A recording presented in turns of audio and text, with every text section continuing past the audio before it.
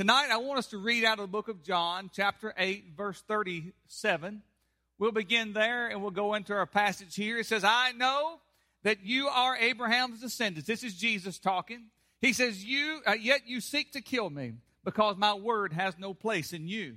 I speak the things which I have seen with my Father. Therefore, you also do the things which you heard from your father. They answered and said to him, Abraham is our father. Jesus said to them, if you are Abraham's children, do the deeds of Abraham. But as it is, you are seeking to kill me, a man who has told you the truth, which I heard from God, as Abraham did not do. You are doing the deeds of your father. They said to him, we were not born of fornication. We have one Father, God. Jesus said to them, if God were your Father, you would love me. For I proceeded forth and have come from God, for I have not even come on my own initiative, but he sent me. Why do you not understand what I am saying? It is because you cannot hear my word. You are, listen to this, you are of your father, the devil. And you want to do the desires of your father. He was a murderer from the beginning and does not stand in the truth, because there is no truth in him. Whenever he speaks a lie, he speaks from his own nature, for he is a liar and the father of lies. But because I speak the truth, you do not believe me. Which one of you convicts me of sin? If I speak truth, why do you not believe me? He who is of God hears the words of God. For this reason you do not hear, because you are not God's. Let's pray. Father, what a glorious opportunity it is for your bride to gather together tonight in honor and in worship of you. Lord, how we long for the day to see you face to face. How we long for the time that we get to be with you in that glorious wedding supper one day after a while in heaven. Lord, we know that your coming is soon, and Lord, we pray that your church be ready. As a bride is adorned for her husband, Lord, we pray that we'll be without spot or blemish, and that you'll find us faithful. You'll find us looking and anxiously awaiting your arrival. Lord, as your church, we pray that we can be the light of this old dark world. And Lord, that everything that we say or do tonight, Lord, will be to glorify you and your glorious kingdom to come. Lord, while we're in this world, we pray that you use us in a mighty, mighty way. May you receive all glory and all honor for everything that we do. In Jesus' name, we ask you to lead us and guide us tonight in our message. Your message, Lord, may you anoint us tonight, Lord, to preach the truth, to teach the truth, and to receive the truth, and to apply the truth to our lives. God, give us the will to do your will and to surrender all to you and to follow you in all that we do in life, Lord Jesus, because there's nothing greater, there's nothing more important than living for you obediently as children of yours. Well, Lord, we ask you to lead us and guide us tonight in the name of Jesus. Amen. As we've been going through this discourse, Jesus is in the midst of a great deal of tension here in Jerusalem. It's here, he's openly teaching in Herod's temple at the time of the Feast of Tabernacles. And it seems like we've been here at the Feast of Tabernacles a while, but it's a long discourse here that Jesus is having over about a 3-day period, that he is conversing back and forth with his opponents, or with the Jewish leaders and with the Jews, as we noticed the last time, the Jews that professed to believe, but when it got down really to it, we come to find out that they really were not true believers. But the Jews, they were astonished. They were saying, how has this man become learned, having never been educated? This man spoke as one who had authority. The Lord Jesus Christ spoke as no man had ever spoke before. Jesus didn't seek his own glory from men. See, that's totally unlike men. That's totally unlike mankind. Mankind wants to be glorified. Mankind wants to be built up and told how wonderful they are and how well thought of they are.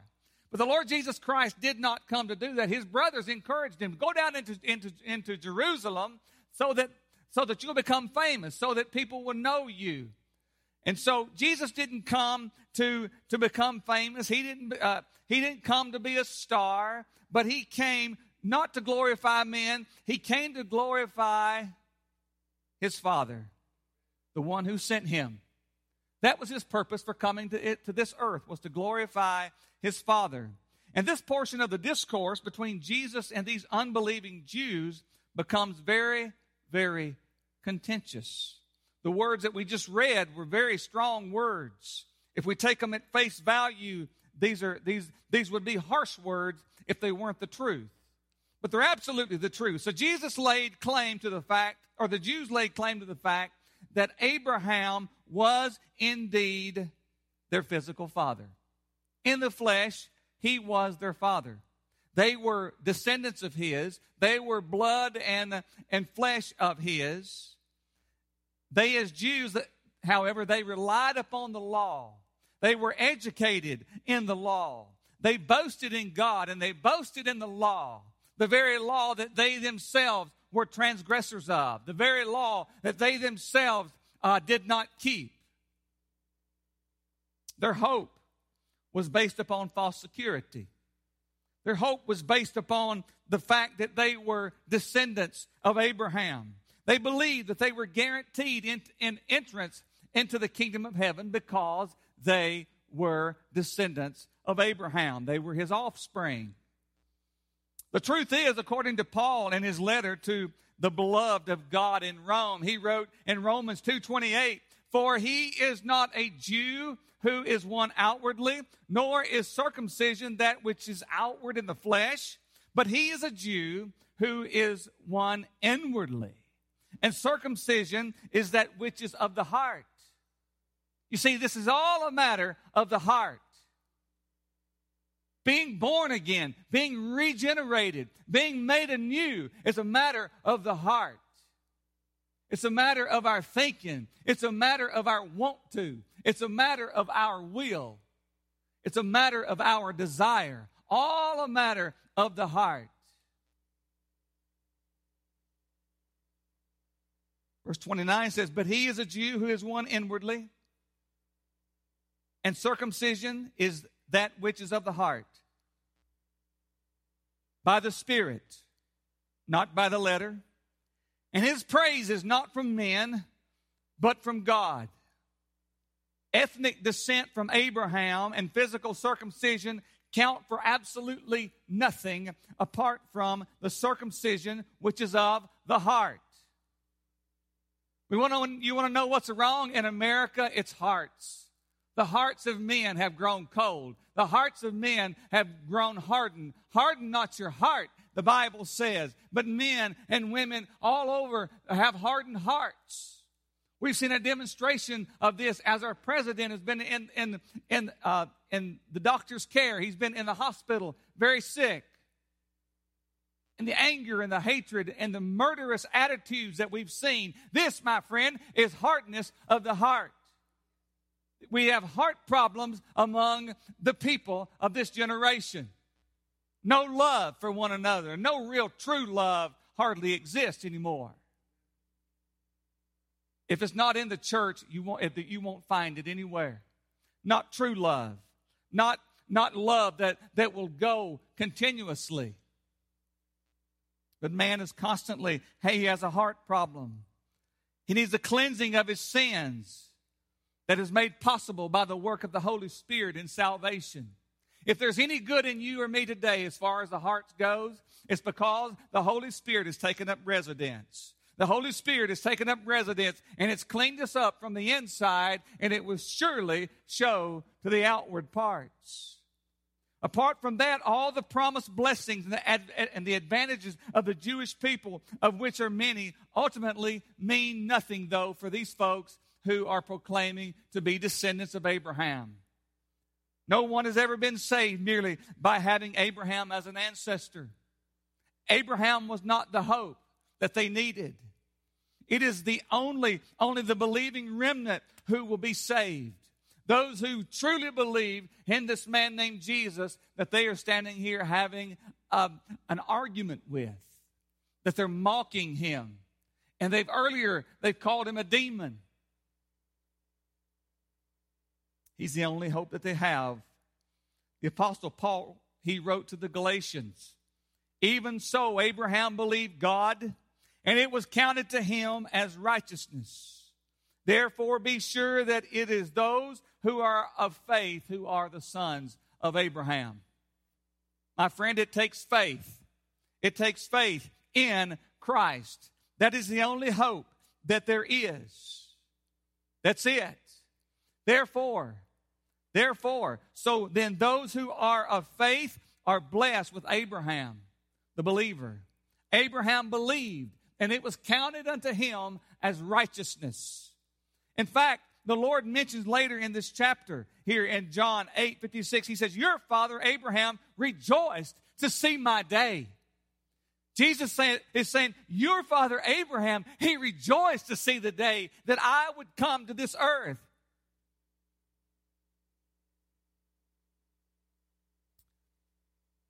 And he saw it and was glad. I'm going to be glad one day when I get to see my Lord face to face. Hebrews 11:13 says, all these died in faith, without receiving the promises, but having seen them and having welcomed them from a distance. We are a distance from heaven right now. I believe we're a breath away, but it's a distance. We can't get there by boat or train, by car or plane, but we know that it's a one heartbeat away for those that are born again believers. To be absent from this body is to be present with the Lord. And that's what we have to look forward to if we know him as Lord and Savior. And having confessed that they were strangers and exiles upon this earth. You see, way back then, 2,000 years ago, and on back into the Old Testament, during the time of Abraham, they knew that they were exiles in this world. Today, you and I are exiles in this world. We are strangers. We're pilgrims passing through. Don't get too comfortable. Don't prop your feet up too high and get too relaxed in this old world, because this old world is going to end. Your time upon it is going to run out, and you're going to be eternally in the joys of the Lord if you're born again. What a reality. The reality is, in contrast to Abraham's descendants, Abraham looked forward to the coming of the Messiah. He longed for the day to get to see the Messiah come into this earth. He didn't see it while he was here. But here he is before his descendants, and they're making a mockery of him. They're laughing and they're scoffing. But here's what Jesus had to say to them in John 8:37. He said, I know that you're Abraham's descendants, yet you seek to kill me, because my word has no place in you. To the Jews' astonishment, earlier in chapter 7, Jesus came right out and he asked the question, why do you seek to kill me? To which the multitude answered, you have a demon. You've lost your mind. You're insane. Who seeks to kill you? But the Jews knew, or Jesus knew their thoughts, and he knew their hearts. He knows your thoughts. He knows your heart. He knows the thoughts and hearts of every man, woman in this world today. He knows every thought that we have. There's nothing hidden from him. But it was for that very reason that the Lord remained in Galilee and ministered rather than going into Judea, because they were seeking to kill him down there in Judah. But here in verse 37 of chapter 8 in Herod's temple, during the Feast of Tabernacles, Jesus answered his own question. He says, you seek to kill me because, look at this, because my word has no place in you. My word has no place in you. Now, something is drastically wrong. The very Messiah that Abraham had hoped for was the Messiah that his descendants wanted to destroy. They wanted to dispose of him. They wanted him out of the way. Figuratively speaking, the words of Jesus has no place in them. That is, they have no place for the revelation from God. They were in no condition to receive the Word of God. They were not receptive to His teachings. It's likely that their hearts and their minds were filled with their own worldly flesh, with their own lust, with their own fleshly desires, rather than truly seeking the God whom they claim to know. I believe we live in a world where many people claim to know God, but right and left in their day-to-day lives, they completely debunk that whole notion that they know God, because your sins will find you out. You will know a tree by the fruit that it bears.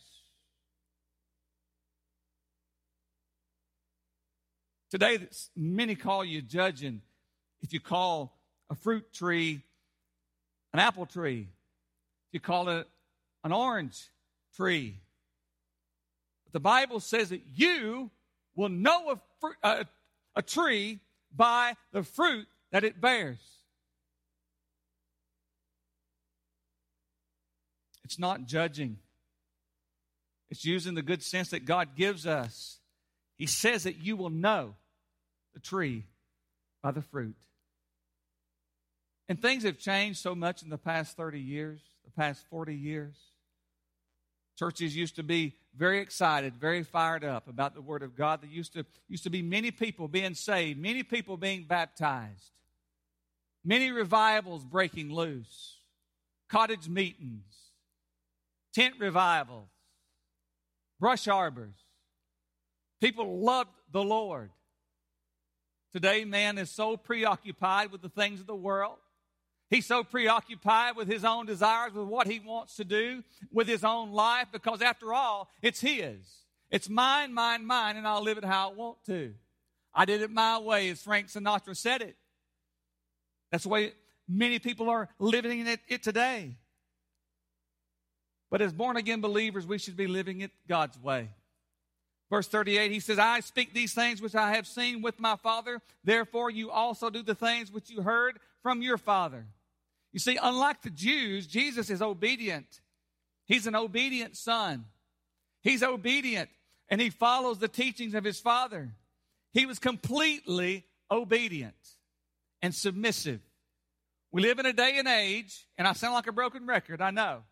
But we live in a day and age when many folks think that you can be a Christian, yet in your life you deny him.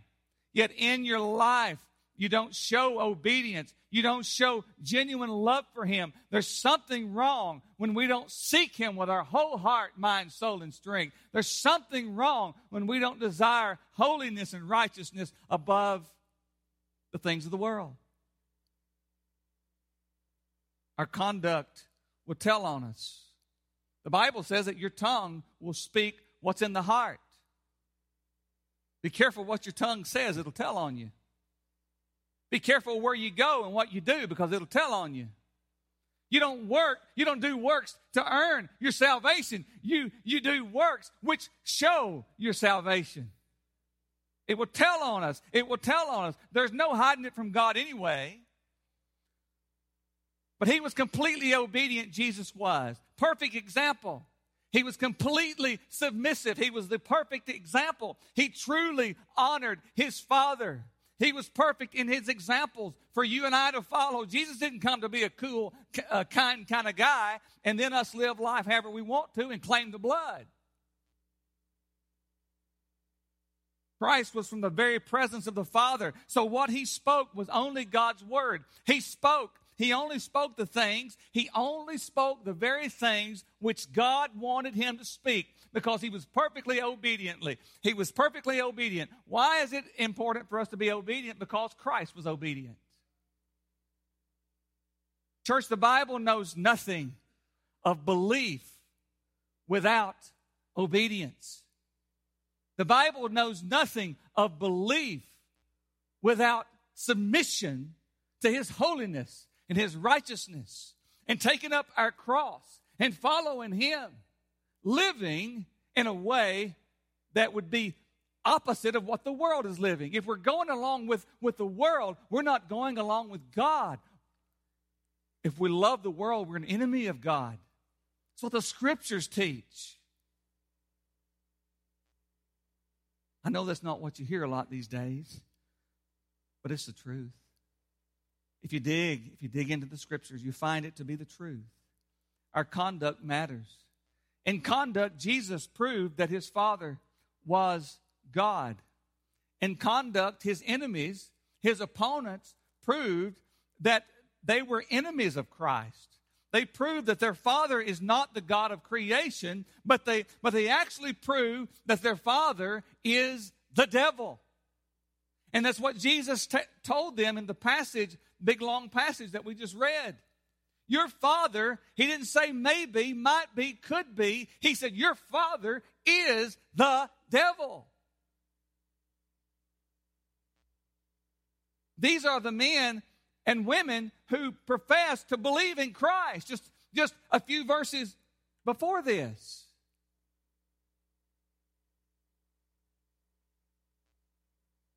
The multitudes of people of this generation, they lay claim to God. They claim to have faith. They lay claim to salvation. Yet in their doing, in their conduct, they prove otherwise. Verse 39 says, they answered and said to him, Abraham is our father. Abraham is our father. And Jesus said to them, if you're Abraham's children, do the deeds of Abraham. The Jews insisted Abraham is our father. They professed to be adhering to the teachings of their father Abraham. The pattern of faith in God is what they're proclaiming that they're doing. It is true, they're descendants of Abraham, but true children of Abraham act like Abraham. Abraham was a man of extraordinary faith. I had a granddad that was a man of extraordinary faith. He's the closest thing to perhaps what Abraham would have been that I have ever known. He's the closest thing to what Moses might have been of anyone I ever known. He loved God supremely, and nothing else came anywhere close. And what an example that he left for me and for his whole family. But just because he was a great man of God does not guarantee that his descendants are all children of God. It doesn't prove, or it doesn't always pan out where they're children of faith. They can even be children of the devil. So it's not through birth that we come to faith in the truth. It's not through flesh, but it's a new birth, a new kind of birth. It's a regeneration that is caused, it's initiated and caused by the Lord. But Abraham, he was of extraordinary faith. He believed in the Lord, and the Lord reckoned it to him as righteousness. Our Lord calls upon them to demonstrate the righteousness that Abraham had by saying, if you are Abraham's children, do the deeds of Abraham. Verse 40 says, but as it is, you are seeking to kill me, a man who has told you the truth, which I heard from God, as Abraham did not do. See, Jesus explains, I have told you the truth. Now you want to kill me for telling you the truth. You know, there may come a time when you, as a true believer, you may be murdered because of telling the truth, but because you don't denounce your Lord. There may come a time when you may have to take the mark or die. Not if you're in the church, but if you're left behind and you take the mark, that'll save you for a little while. But ultimately, those that take the mark will be doomed, according to the Scripture. But Jesus explains, I have told you the truth. Now, we can't create our own truth, can we? I've heard people say, well, the way you interpret the Bible and the way I interpret the Bible and the way he interprets the Bible is not a matter of our own interpretation. The Bible interprets the Bible, and we have to take the Bible as the truth. We don't have our own truth. We don't create our own truth. Jesus says, I am the way, the truth, and the life, and his word is the truth. Let God be true and every man a liar. God's word will stand when everything else falls completely apart. The truth is offensive, I want you to know, to the unregenerate. The truth is offensive to the world. The truth of God do not sit well with a rebellious people. Oh, well, you're not tolerant. You don't believe in tolerance. You don't believe in loving everybody. Oh, yes, I do. But I believe in staying in the confines of what the Scriptures tells us. Love righteousness and hate sin. Now, Jesus is the great light that shines in the darkness of a sinful world. We know that. He came into the world. He brought light into the world that was sitting dead in darkness. He brought light into the world, and he exposed sin. He exposed sin, that which is hidden. It was hidden, and Jesus exposed it. And that's why so many today don't want to hear the message of the gospel. It holds them responsible. It shines light upon their sin. It makes them responsible. It exposes their situation. They don't want to be condemned. So, Jesus is the great light that shines in the darkness of a sinful world. He's exposing sin, even that which seems to be hidden. And the truth of God's word brings condemnation on those who hear it, and they ultimately reject it. We're supposed to preach it and teach it anyway, but Jesus is the great light that shines in this world, and we need to keep being a reflection of that wonderful, wonderful light of Jesus Christ. He may have departed this world, but his Spirit is here with us, and he tells us to be a reflection or to be light, to be salt to the world. How are we doing? We could make some improvements, couldn't we? The Jews, they desire for murder. They desired to murder the Lord Jesus Christ. And this exposed them for who they really were, for what they really were about. These Jews who wanted to kill Christ. It exposed them for the murderous character that they had, like their father, the devil. They were doing the work of the devil. Satan, by the way, is the originator of murder. Did you know that? He is the originator of lying too. And these were rebellious because they were imitators of their father, the devil. They were actually children of his. But Jesus makes it clear to them here in verse 41. He says, you are doing the deeds of your father. They said to him, we were not born of fornication. We have one Father, God. So they were infuriated by Jesus. His words infuriated them. They could not stand to hear what he had to say. They, like their father, wanted to put an end to this Jesus. The devil wanted to put an end to Jesus on the cross of Calvary. He thought he won the victory, but 3 days later he proved wrong. He was proven wrong. And they were doing the work of the devil, and they wanted to put an end to this man named Jesus. But Jesus tells them, you're doing the deeds of your father.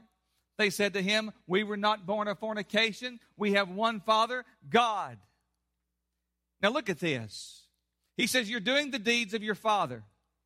Now, I've heard some teachers that get up in the pulpit and teach that your deeds don't matter. That your deeds that doesn't really matter. One prominent Bible teacher that I enjoy very much, he says, he made that statement many years ago that it didn't matter. You were still saved. Well, perhaps you're saved, but your deeds will tell on you. What you do is what you want to do. What you do is what your heart's desire is to do. Now, this appears to me to be a mockery here when they said, we were not born of fornication. This appears to me to be a mockery, undoubtedly a reference to the controversy surrounding the birth of our Lord and Savior Jesus Christ, who was born of the Virgin Mary. So there seems to be some controversy here. This appears to be a mockery. And the implication in this verse is that Jesus was born of sexual immorality. It is as if they say, we're not the ones who were born of fornication. You were. You're the one who was born of fornication, not us. As Jews, they insisted that in saying, we have one Father, God. It's true that God was the Father of all Israel in a national sense. But in a spiritual sense, he was the Father only of those who truly come to saving faith. Those are the ones he's the Father. You know, many believe today, he's everybody's Father. We're all children of God. No, we're not. Only those that come to faith in Christ are the true children of God. You see, Jesus is making a distinction here. Otherwise, he would have told them, you're all children of God. Come on in. We're all good. But he says, you do the deeds. You're doing the deeds of your father, the devil. Now, these were men who were created by God. These are men who were descendants of Abraham, the chosen nation of Israel. But Jesus tells them, you're doing the deeds, you're doing the works of your father, the devil. Verse 42 says, Jesus said to them, if God were your Father, you would love me. For I proceeded forth and have come from God. For I have not even come on my own initiative, but he sent me. Anyone who is born of God must love Jesus Christ. There's no way to come to God but through and by Jesus Christ. No one can love Jesus except he be a child of God either, by the way. If God were your Father, he says, you would love me. You see, those who say they love God yet reject the one who proceeded forth and came from him cannot be true children of God. You want to know why there's so much evil in the world and so many people profess to be Christians? It's because they're not true children of God. So, by rejecting the Son, they're rejecting the Father also. So Jesus asked again the rhetorical question here in verse 43, why do you not understand what I'm saying? It is because you cannot hear my word. Now, they could not comprehend because they couldn't hear his word. The lost man who hears the word of God is going to respond in one of two ways. He's either going to get mad or he's going to get saved. He's either going to reject it or he's going to accept it. He's going to go one of two ways. He's going to get mad or he's going to get saved. And the message of Christ is sweet to the hearing of you and I. The message of Christ is sweet to the hearing of the few, but to the multitudes, it is very bitter to the rest of the multitudes. We value Jesus more than all of the world, but the world could care less about this Jesus. You see, the hearing of the good news of Jesus Christ and his persistent, relentless claims either brings repentance and faith or it brings hardness of the heart, and it brings bitterness. The danger of not wanting to hear develops into a person if they don't want to hear long enough. It develops into a not able to hear. You hear what I'm saying? If a person goes so long not wanting to hear, it can lead into a position or a place or a state of not being able to hear.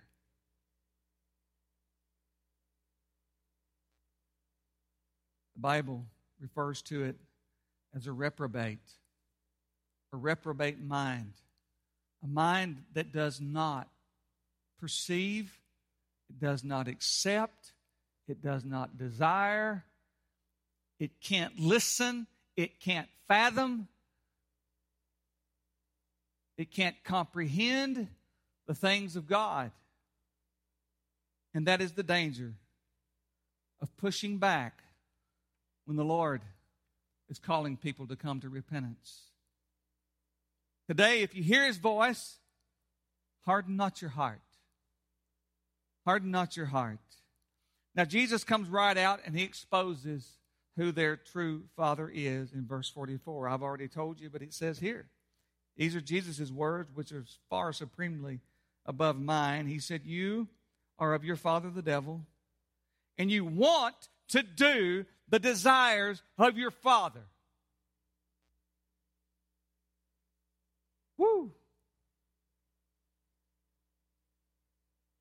He was a murderer from the beginning and does not stand in the truth, because there is no truth in him. Whenever he speaks a lie, he speaks from his own nature, for he is a liar and the father of lies. Now, we'll try to peel this onion real quick. They had previously accused Jesus of having a demon, didn't they? You recall, they accused him of having a demon when he said that you seek to kill me. And they'll do so again in this discourse. They'll call him a demon again.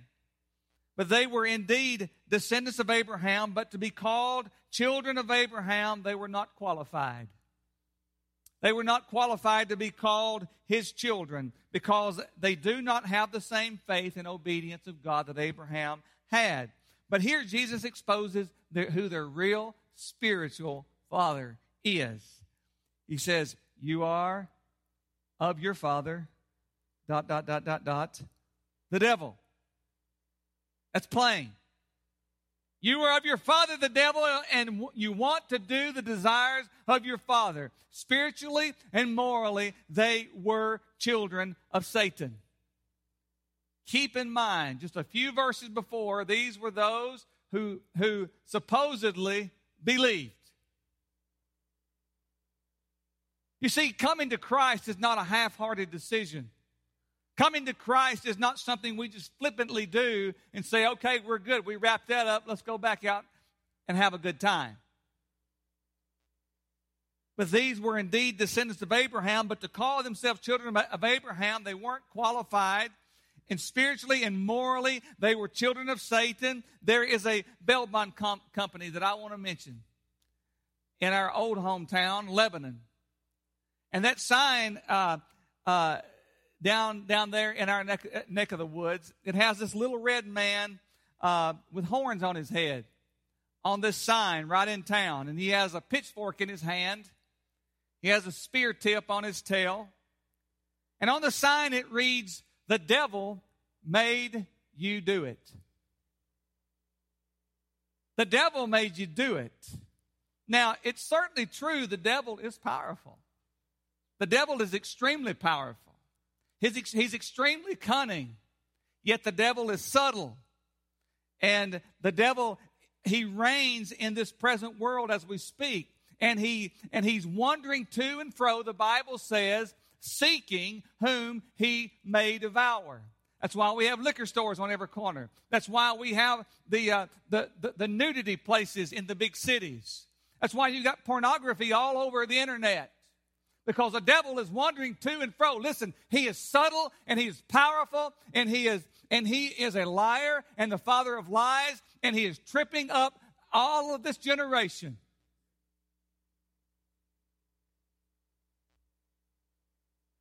He came to kill, steal, and destroy. And he's not to be messed with. The devil is wise. I've heard people mock and talk about what they tell the devil this. The Bible teaches us not to have any communication with the devil. The devil is cunning and he's very, very wise. But the devil can't make us do anything. The devil can't twist your arm and make you do anything. It is only when we give him control that he has control. You give him the controls of your life and he will have control of your life. He will drive you into addiction. He'll drive you into a broken home. He'll drive you into places that you thought you would never find yourself if you allow him. If you give him the controls to your life, and I'm speaking to you over the internet if you're listening tonight, if you've given the devil the controls of your life, ask God to give the controls back to you that you may give them to him. Let God be the controller of your life. The problem that lost humanity has is it has a want to problem. The problem that humanity has is that it has a want to problem. I've come to realize and I know you have too, that people are going to do precisely what people want to do. That's why they shop around for churches. They shop around for pastors. Find me one that will tell me what I want. Don't find me one that's going to cause me to have to make corrections in my life. Just give me one who will make me feel good about me. Give me one who will fulfill my desires. I can have the best of this world, and I can have the best of the next world. But the truth, the Bible says the truth will make you free.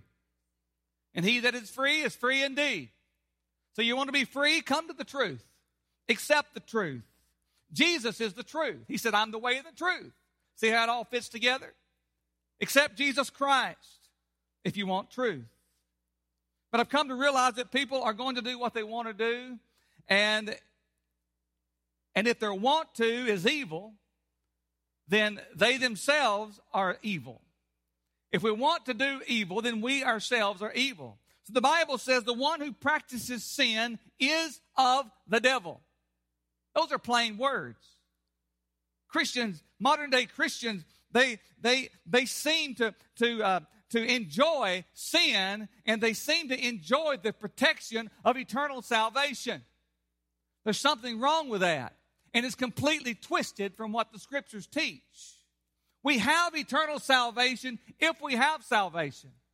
If we have salvation, we hate sin. We're not followers of the devil, but we're followers of the Lord Jesus Christ. We love what he loves, and we hate what he hates.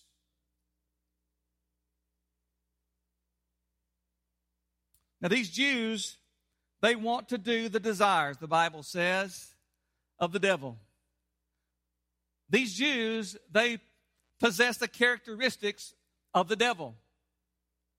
If it looks like a duck, walks like a duck, quacks like a duck, it's a duck.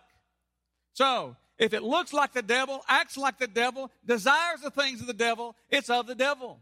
Don't be fooled by those who are good speakers and can craft a sermon in a way that releases you to live in the way that's pleasing to the devil and that's offensive to God. They would not accept the truth that Jesus spoke. We know the devil is a murderer from the beginning, the Bible says. But they didn't want to hear the truth. And Jesus said that the devil does not stand in the truth because there is no truth in him. That's why you can't listen to him, by the way, is he's a liar. He will tell you a lie in a minute. He will orchestrate a lie for you and cause you to trip up. But the Jews would make false accusations against Jesus, ultimately leading to his crucifixion. Jesus said that whenever he speaks a lie, he speaks from his own nature, for he is a liar and the father of lies. You see, from the Garden of Eden came the lie that led to the ruin of the human race. All the way back then, there was Satan in the Garden of Eden. His deception continues to deceive today as he disguises himself as an angel of light. In this world, in this present time, he will disguise himself as an angel of light. Now, Jesus goes on to say here in verse 45, but because I speak the truth, you do not believe me. So, as children of the father of lies, they will not stand in the truth. They will not tolerate the truth. They will not tolerate sound doctrine later on. Here we are in the church age. They will not endure sound teaching, sound doctrine. They won't tolerate it. They will not receive the truth. They will not accept the truth. Oh, how they love their darkness greater than light. The Bible says that men love darkness greater than light. How they prefer a lie over the truth. But Jesus, in contrast to his opponents, lives in the truth. He is the truth, and he proclaims the truth. Do you want the truth? That's Jesus. He is the truth. Everything else is a lie. Everything else is a lie in relation to Jesus. If it contradicts with what Jesus says, believe what Jesus says, because that's the truth. Jesus challenged his opponents with two rhetorical questions. Here in verse 46, which one of you convicts me of sin? If I speak the truth, why do you not believe me? So many false accusations had been launched against Jesus. But he is so committed to doing God's will that it is impossible to show any connection between Jesus and sin. No one could convict him based upon truth. Jesus could have never been put on the cross if it hadn't have been for the lies. They could never put him on the cross for blasphemy. They could never put him on the cross for any other offenses because everything that he did was good. Everything that he did was truth. Jesus said, I speak the truth. Why do you not believe me? Well, the Lord gives them a reason in this next verse. He says, he who is of God hears the words of God. He who is of God hears the words of God, and for this reason they do not hear them because you are not of God. These aren't pleasant words. But these are people who were denying Christ. You may know people today who are denying Christ. And we can't always handle them with padded gloves and just trying to be gentle and easy, but they got to know the truth. If the truth is what sets them free, and you want them to be free, you have to tell them the truth. Verse 47 says, he who is of God hears the words of God. For this reason you do not hear, because you are not of God. To be his. To be his.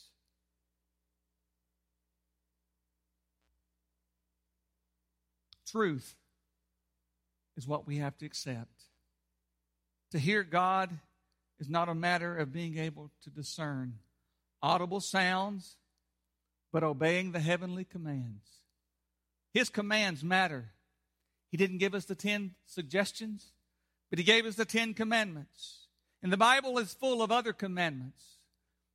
The greater commandment is to love the Lord God with all your heart, mind, soul, and strength. To love your neighbor as yourself. These are not suggestions. These are commands. God commands us. He demands us to obey. We're a set-apart people. We're a different people. We're a different nation. We're the nation that Jesus is coming after. Jesus' opponents reject the heavenly word was a clear indication that they were not of God, nor did they belong to him. So in closing, Jesus demolished the false hope of being a child of Abraham, the false security that the Jews sought in being Abraham's descendants. It was demolished. Though they claimed to be children of Abraham, both in lineage and in faith, Jesus made it clear to them that spiritually speaking, they were actually children of Satan. Except they repent. Except they turn from sin, they were doomed to share in the devil's punishment in a place called hell. The same holds true today.